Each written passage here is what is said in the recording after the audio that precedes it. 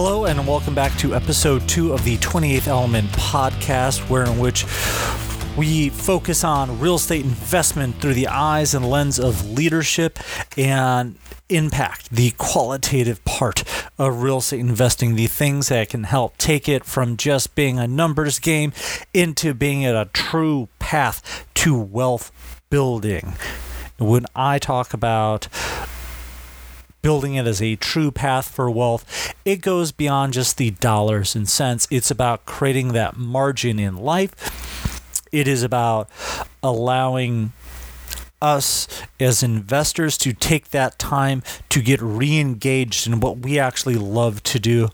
So I have found more often than not, while talking with investors and property owners over the last 10 years of my career, that no one wants to sit there and really talk about toilets. Every once in a while, we do like to pontificate and show off how much we do know about plumbing code. I don't want you to be caught off guard when that happens and some investor really gets into the nitty-gritty. However, the real reason they got into it wasn't because during business school, as they were working on their becoming a CPA or an engineer, they had this long pining to become a general contractor. No, it's a matter of they just got good at it, got good with the numbers, but they got into it because they wanted to, one, free themselves from the dependency of a job. Two, have a different stream of income entering their lives so they could pay for their kids' college, send their kids to private school, make it so if something happened, they had a rainy day fund to cover other things. And that's one of the many reasons and items that people get into real estate investing.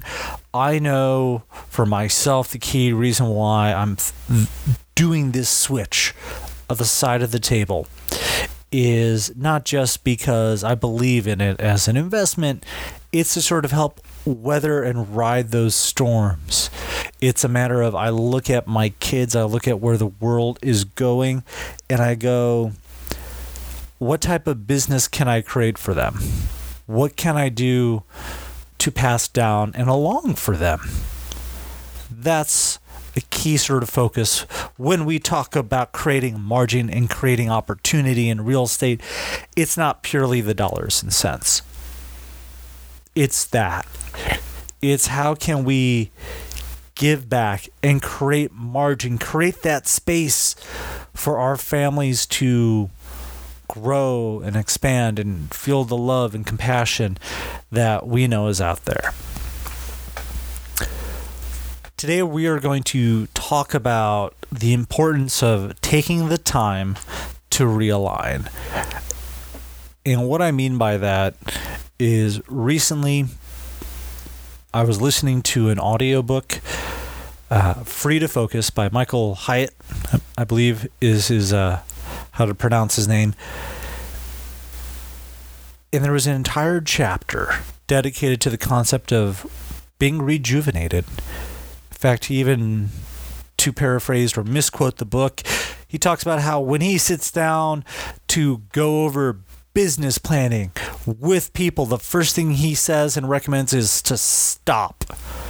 Easiest way to improve your productivity is to initially stop. And I reread that chapter twice because that is really hard. It is hard to stop and go, okay, where am I? How far from the starting point am I? How close to the end am I? And then even when you stop, as you just heard, I just go through and I start creating different thoughts in and around. And recently, in part because of the book, because I also got the planning journal that his company sells. No, by the way, they're not sponsors. It is an actual sort of product and item I'm using. So that's why I'm talking about it. They're not paying me for it. If they want to throw me a Starbucks gift card, I would not say no. However, they're not a paid sponsor. These are products that we use, and these are tools that as leaders and business owners, when they work, let's spread it.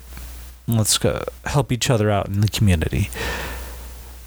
And as I'm sitting there taking that moment, because with all the different shifts and transitions, launching the company, getting things ready, growing the relationship I have with investors, finding more investors and more like-minded individuals, switching firms, again, just so much going on daily. The kids are getting older, so I'm running out the door. I can't recall the last time I paused, took that moment to go, okay, what has shifted? What is different today versus yesterday? How can I get there? And how can I do better? Not just for myself, but for others. And to me, that is a key kind of question. So, through the process of figuring out what the goals are, I stopped. I thought about what's going on. What's stopping me? Because as an entrepreneur, as a small business, it's on me. It's that type of pressure. We all feel that way. When we are in sales, when we are in management, we sit there and we go, we're driving the coach. What happens when we lose our footing? It's a matter of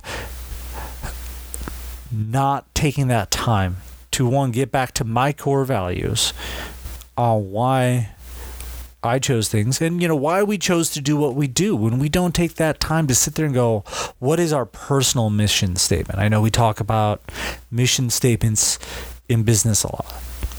When we don't take that time to go and create our own, like, what is my core value? What do I firmly believe in? It's easier to get off our footing. It's so much easier to be just off kilter, to go, okay, maybe I'll do this, maybe I'll do that. And then we're jumping from solution to solution without seeing any of them through.